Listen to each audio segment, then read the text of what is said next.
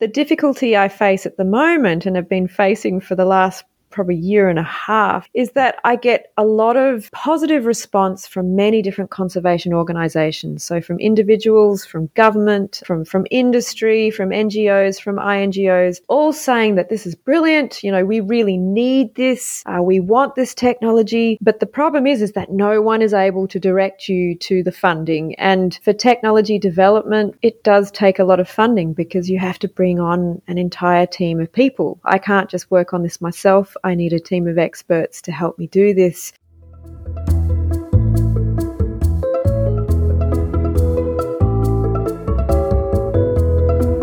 Welcome to From the Field, a podcast logging real-life scientists and their efforts to improve the world one study at a time. I'm Priya Shelley. In this episode, I speak with Natalie Schmidt, a conservation genetics scientist and postdoctoral fellow at McMaster University. Nat's focused on developing a new and innovative genetic detection technology for rare and elusive species like the snow leopard. As the director of WildTech DNA, Nat's proof-of-concept DNA kit could identify a species on the spot through field samples in a matter of minutes, rather than waiting months for lab results. Her proof-of-concept could change the way scientists collect samples in the field, empower local communities, and even discourage illegal wildlife trade. Nat's pioneering spirit for wildlife and conservation all started with a handful of inspirational figures. My great-grandfather was part of Mawson's expedition. So Douglas Mawson, who went down to Antarctica in the early 1900s, and he was the engineer of the voyage. And as a child, I was always so fascinated by this voyage and the work that he did. And so I guess I've always had that sense of adventure in me. I really think it started off with David Attenborough documentaries and of course Jane Goodall, who could not be inspired by these people, and I just wanted to be David Attenborough. I wanted to be Jane Goodall. I've always had such a love for animals and just always wanting to know why they did certain things, and some of the fondest memories I've had as a child is camping with my family. That's really what started my interest in nature and studying nature. When I finished high school, I wasn't sure what area I really wanted to go into. I was either going to be a vet or I was going to study zoology. And really, luckily for me, I flunked out of getting into vet school. So I only had one choice, and that was to study zoology. But I'm so grateful that I ended up going down that path. I did a double degree in zoology and botany because I thought the combination of plants and animals would be a perfect fit for me. But more importantly, I was really interested in studying conservation. This degree really set me up for doing that. Once I finished university, my focus was actually my interest on animal behaviour, and I was particularly interested, having done my university degree in Australia, I've always been interested in marsupials. So I actually started out studying marsupials. So I spent, 3 or 4 years in that area of research. And then I had this incredible opportunity to kind of get into the documentary film industry. And I made the very, dramatic decision to leave science and actually go into documentary film because, I've always been passionate about making a difference in conservation. And so I actually spent 5 years presenting and also filming in that industry. And this was all before I even thought of doing a PhD. I decided that the documentary film industry was a really challenging industry to be in. And particularly in Australia, I found as a presenter that in the Australian industry, they really preferred to take on people that already had a profile and weren't that willing to give new people a chance. Back then, I didn't really fit into a particular box as far as presenters go. I was a scientist, had this scientific background, and I thought that I had something to sell as a presenter, but back then they were more interested in celebrities. I struggled, even though I managed to get a role on a Discovery Channel in the US, which was incredible. I thought that perhaps I'd given it enough of a go.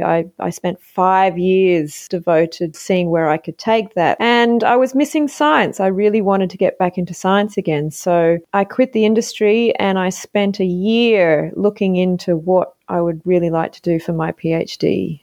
Nat jumped back into academia and became a PhD candidate at the Australian National University and the Australian Antarctic Division, researching humpback whale genetics. Nat found herself following the humpback whales of Australia to their feeding grounds all the way in Antarctica. This trip marked the beginning of Nat's interest in genetic research, which would later kick off her idea for the DNA testing kit.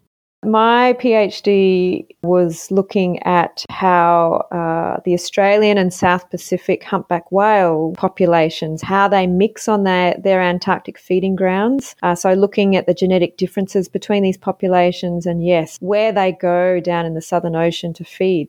When I started this PhD, my supervisor actually gave me the opportunity to do this on the proviso that I didn't expect to go down to Antarctica. And so I was like, yep, sure. I don't think I'd be disappointed if I didn't go. And of course, I really did want to go. He surprised me one day and he said, guess what? You're going to Antarctica. And I was just like, oh my gosh. So unbelievably excited. I just can't put into words how phenomenal that experience was, because you can't anticipate what a different environment this is, how phenomenally beautiful. I'm just in awe of how animals survive down there. It was an incredible experience, and especially, being able to follow in my great-grandfather's footsteps was very special for me. I guess taking a step back, when I was looking into what I wanted to do for my PhD, that's when I discovered genetics and the power of genetic markers. And genetics had progressed quite a bit since my undergraduate degree, where I was actually, found it quite boring. And I started to read some scientific papers and I thought, wow, these genetic markers can tell you a lot about what these animals do. And I became very interested in learning more about it and perhaps doing a PhD on it. My supervisors actually warned me against doing a PhD when I've had no experience in genetics. So I set about trying to prove them wrong by working in a lab for 6 months and kind of learning about these genetic markers, how they're used in conservation genetic research. So specifically, we were identifying genetic markers that can allow us to distinguish between populations. It allows us to identify individuals, but we're really using those markers to answer the question, what breeding populations of humpback whales are using this particular part of the Southern Ocean to feed. So we can collect samples, we can collect skin samples from humpback whales in the part of the Southern Ocean, and we can use these genetic markers to determine what populations are within that mix. With her conservation genetics PhD in hand, Nat focused on her postdoc research topics and did her best to find funding for her projects. She found that her plans in the academic world weren't going her way, and she decided to work with a research lab in the interim. This decision ended up being a turning point in Nat's career. After I finished my PhD, and this is pretty common amongst people that finish their PhD and suddenly they're like, okay, now what am I going to do? What do I actually want to do for the rest of my life? So I scrambled a bit and I tried to get a few other whale projects going with the hope of doing a postdoctoral fellowship. I really struggled to get these projects off the ground, and it was a combination of politics and struggling to get funding. And I managed to get some work, and this was out of the blue because I needed a bit of money. I got some work in this lab which focused on developing new genetic techniques to detect marine pest species. This wasn't whales at all. This was dealing with, really small organisms. I had always been interested in cats, specifically snow leopards. And in fact, when I was exploring what I wanted to do on my PhD, I actually considered doing a PhD on snow leopard. And so I thought, you know what, maybe I should revisit snow leopards again. Maybe this is where I want to go. So I started looking into some of the research gaps. What information do we need to help conserve snow leopards at the moment? One of the biggest challenges in detecting snow leopard in the field is identifying them from their fecal samples. Often samples are collected, they live in the Himalayas in this very, very challenging habitat. And then those samples are brought back to a lab, they're analysed, and then it's discovered that the majority of those samples don't actually belong to snow leopard, they belong to another predator in the area. Well, one of the suggestions was that we need to develop new technology to be able to quickly identify a species from fecal samples. And so I spoke to my boss who I was working with, and I said, do you think that you could create a device that could do this? And he said, yeah, I think it's possible. And he actually sent me a few scientific papers, and I stumbled upon a paper that had been written by this biomedical lab at McMaster University in Canada. And they had developed this incredible paper-based biosensor for the detection of bacteria in food and water samples. Suddenly this light just went off in my head, and I thought, oh my gosh, this is brilliant. I wonder if this could be adapted to species detection. Long story short, I contacted the professor. He said, why don't you come and see if you can develop a proof of concept? And suddenly this whole new world opened up for me, and the potential, the applications to this type of technology just grew and grew in my head. And I thought, this is something that I have to follow. I have to see if I can do this, because this could potentially be huge for conservation. The traditional path that you take after a PhD is, if you want an academic career, is that you go and do a postdoctoral fellowship. And that usually involves working on someone else's project. After my PhD, I thought, stuff this. I didn't endure a PhD to work on someone else's project. I have a great idea, and I'm damn well going to make this work myself. But little did I realize just how difficult that would be. As difficult as it has been, it's been so rewarding. It really is a rewarding path to know that you have a great idea, to see the application to conservation, and to devote your time and effort to making this work. I guess you would call me an independent scientist, but for McMaster University, I'm considered a postdoctoral fellow on their books. During her time at McMaster University, Nat has been busy developing her proof-of-concept DNA test kit, which could identify rare and elusive species in a much easier way than the traditional methods. Typically, species identification is done where samples are sent to the lab, processed, and the results are returned sometimes months later. It isn't always the most efficient for scientists in the field who are looking for rapid results. The immediacy of the test kit has the potential to open many informational doors for scientists, locals, and agencies, which is what fuels Nat's passion for her project.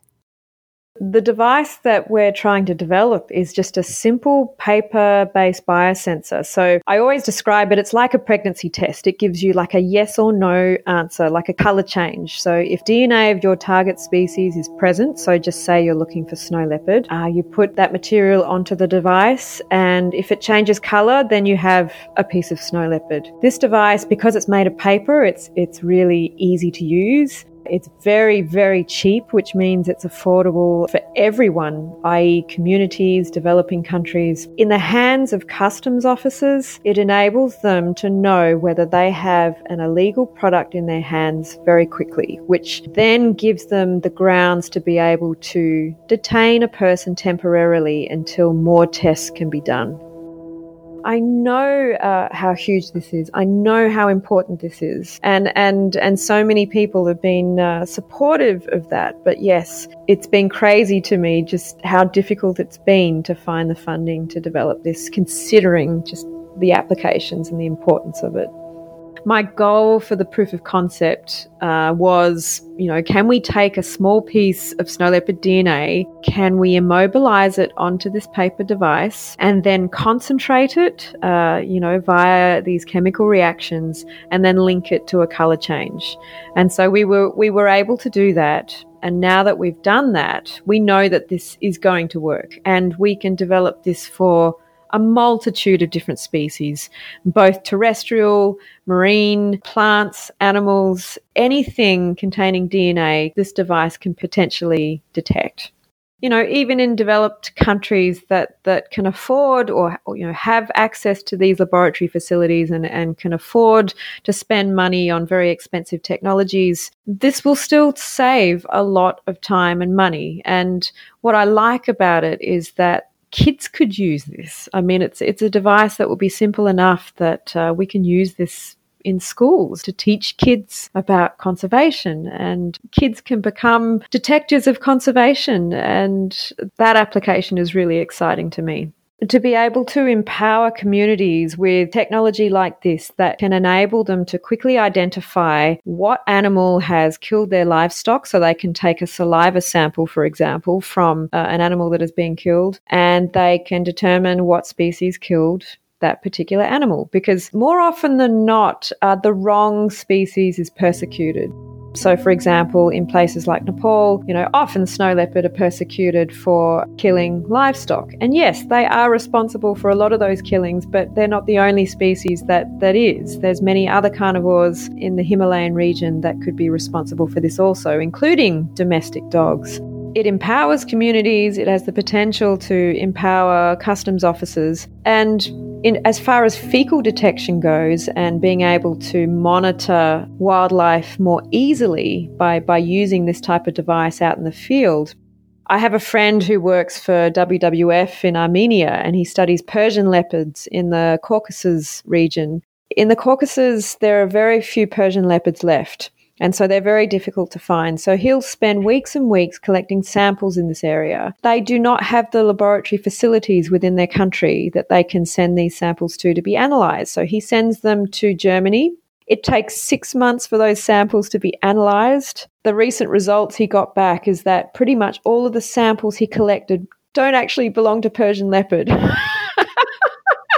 He's like, no. And you can imagine the money, the time, the effort, and plus waiting 6 months to get results. I mean, can you imagine? What a waste of time, what a waste of effort. And he's just pleading with me. He's just like, we have to find a way of getting this technology developed because we really need this.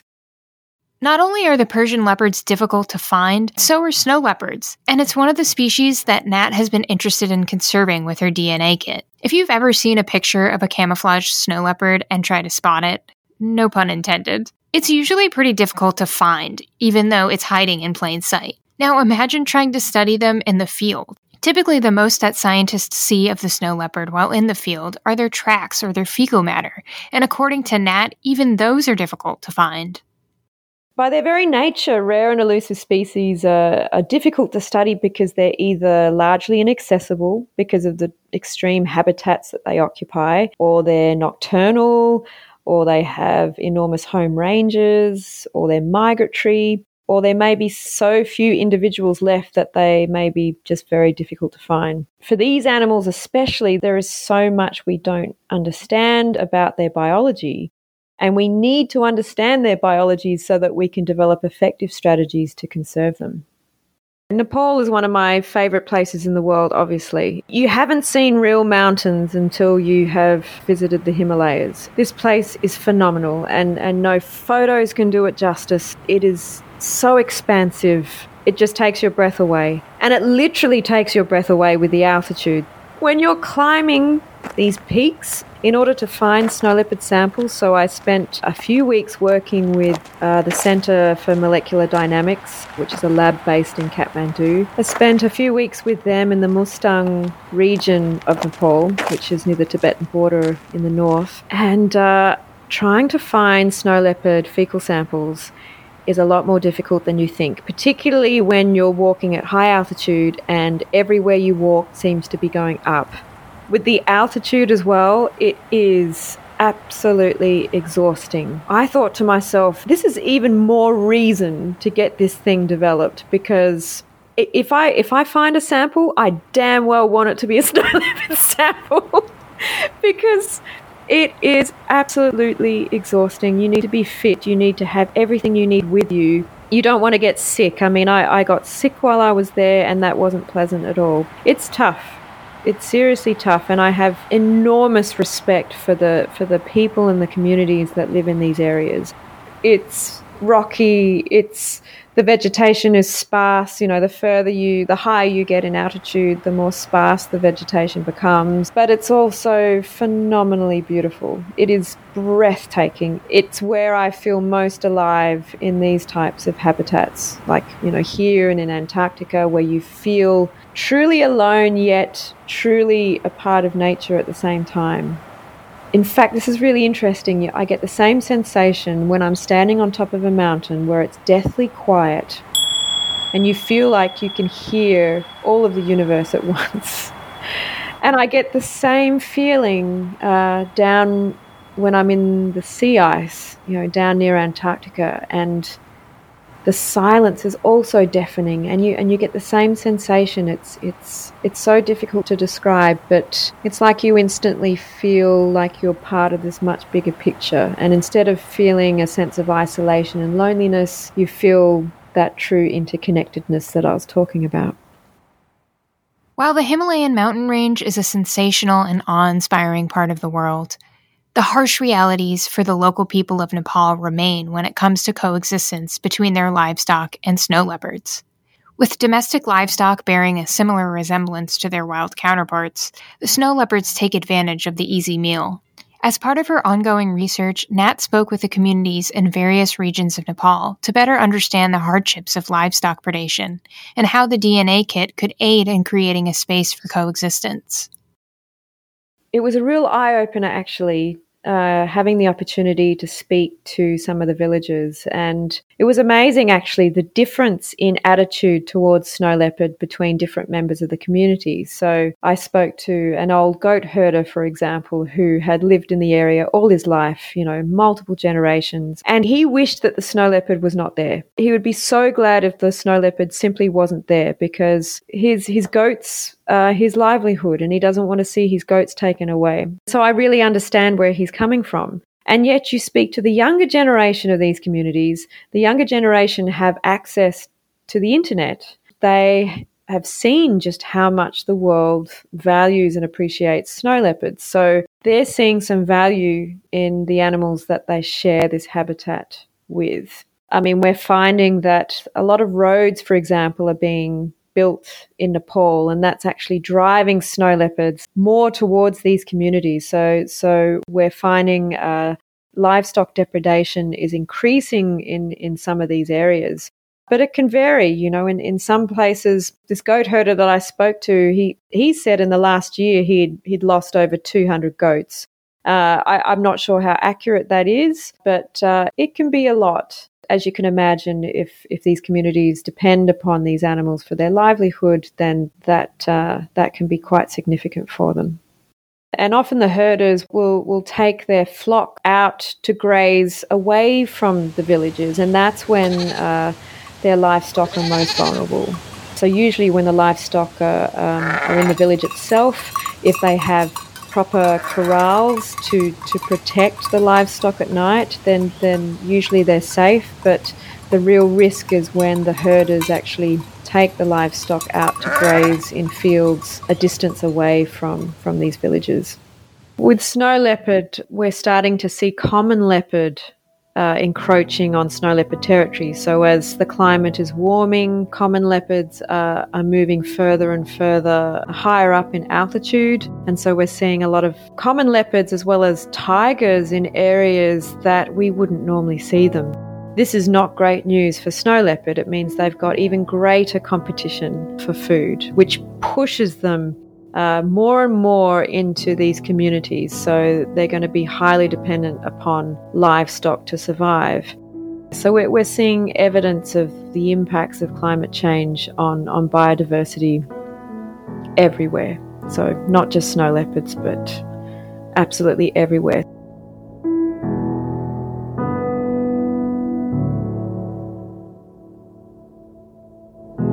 Unfortunately, the conflict between herders and snow leopards results in hundreds of snow leopard deaths per year, in addition to deaths caused by illegal wildlife trade. With as few as 10,000 snow leopards left in the wild, it's not surprising that these big cats have found their place on the vulnerable species list. In an effort to combat snow leopard deaths, Nat has showcased the DNA kit with CITES, the Convention on International Trade in Endangered Species. Interest in the proof of concept could lead to funding and mass production of the kit, and further efforts of big cat conservation.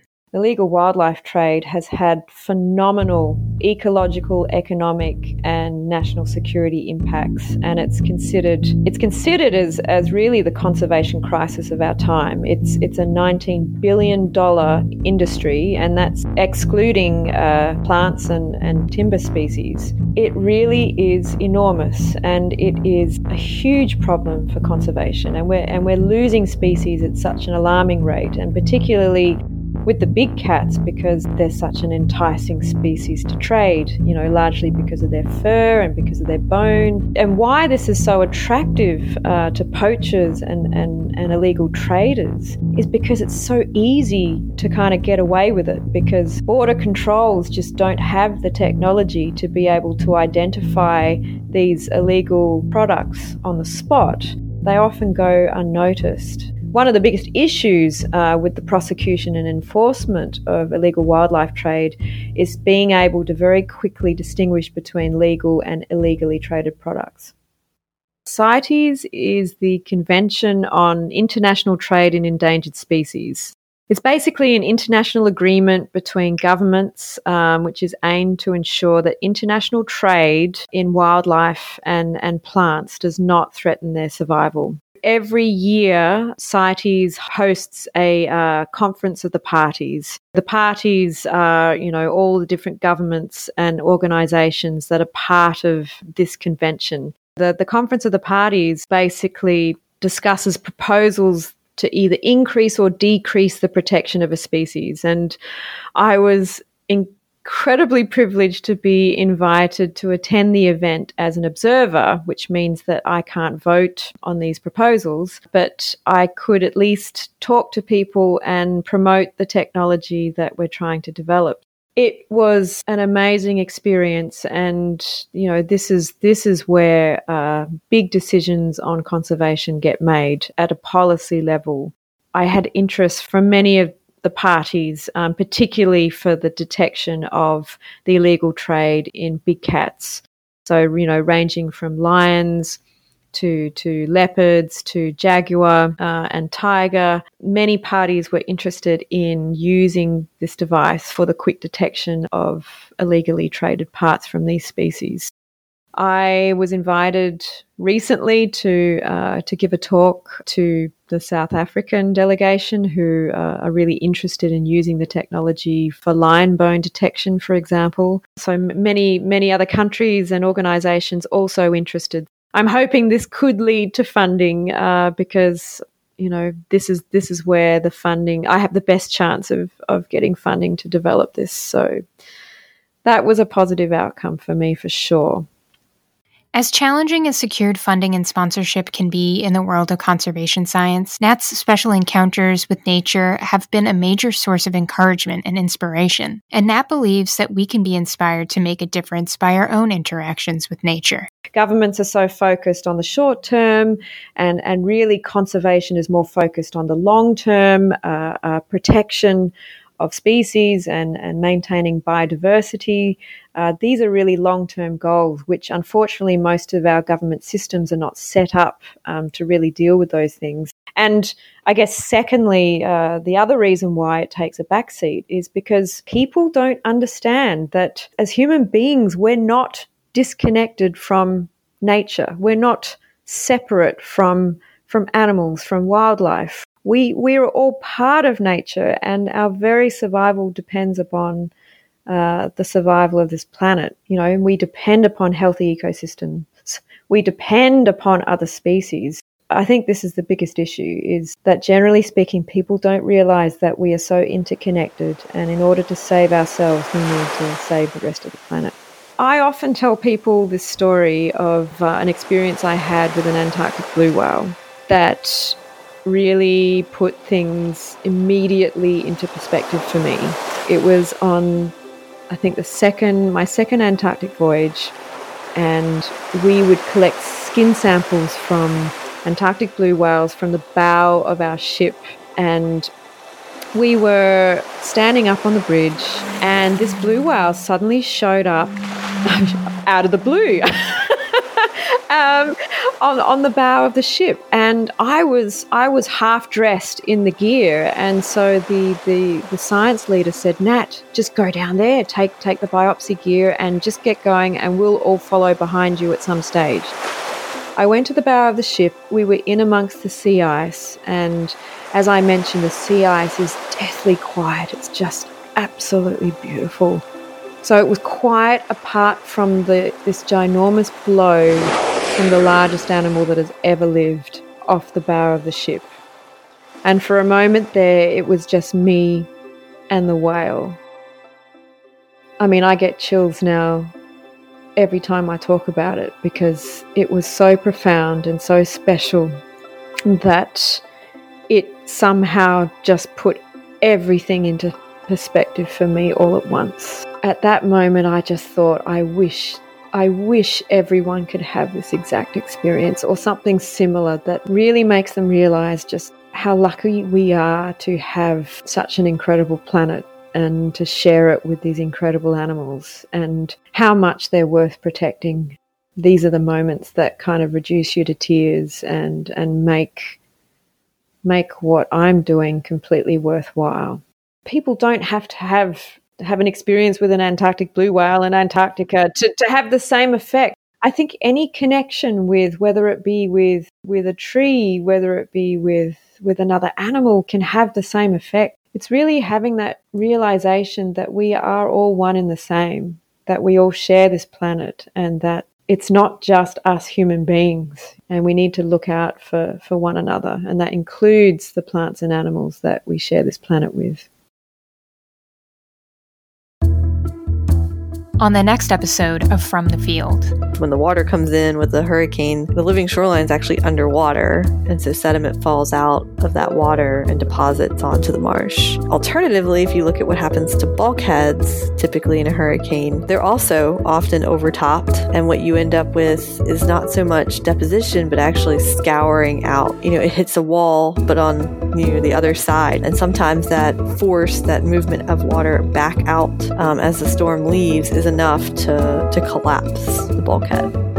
From the Field is written and created by me, your host, Priya Shelley. Original score by Dylan Gladhorn. Special thanks to our guest, Natalie Schmidt. If you enjoyed this episode or have something to say, please leave a rating and review on iTunes. Don't forget to subscribe to our mailing list at FromTheFieldPodcast.com, where you can receive notifications about behind-the-scenes photos, show notes, guest links, and more. From the Field is part of the Pillowcase affiliate program.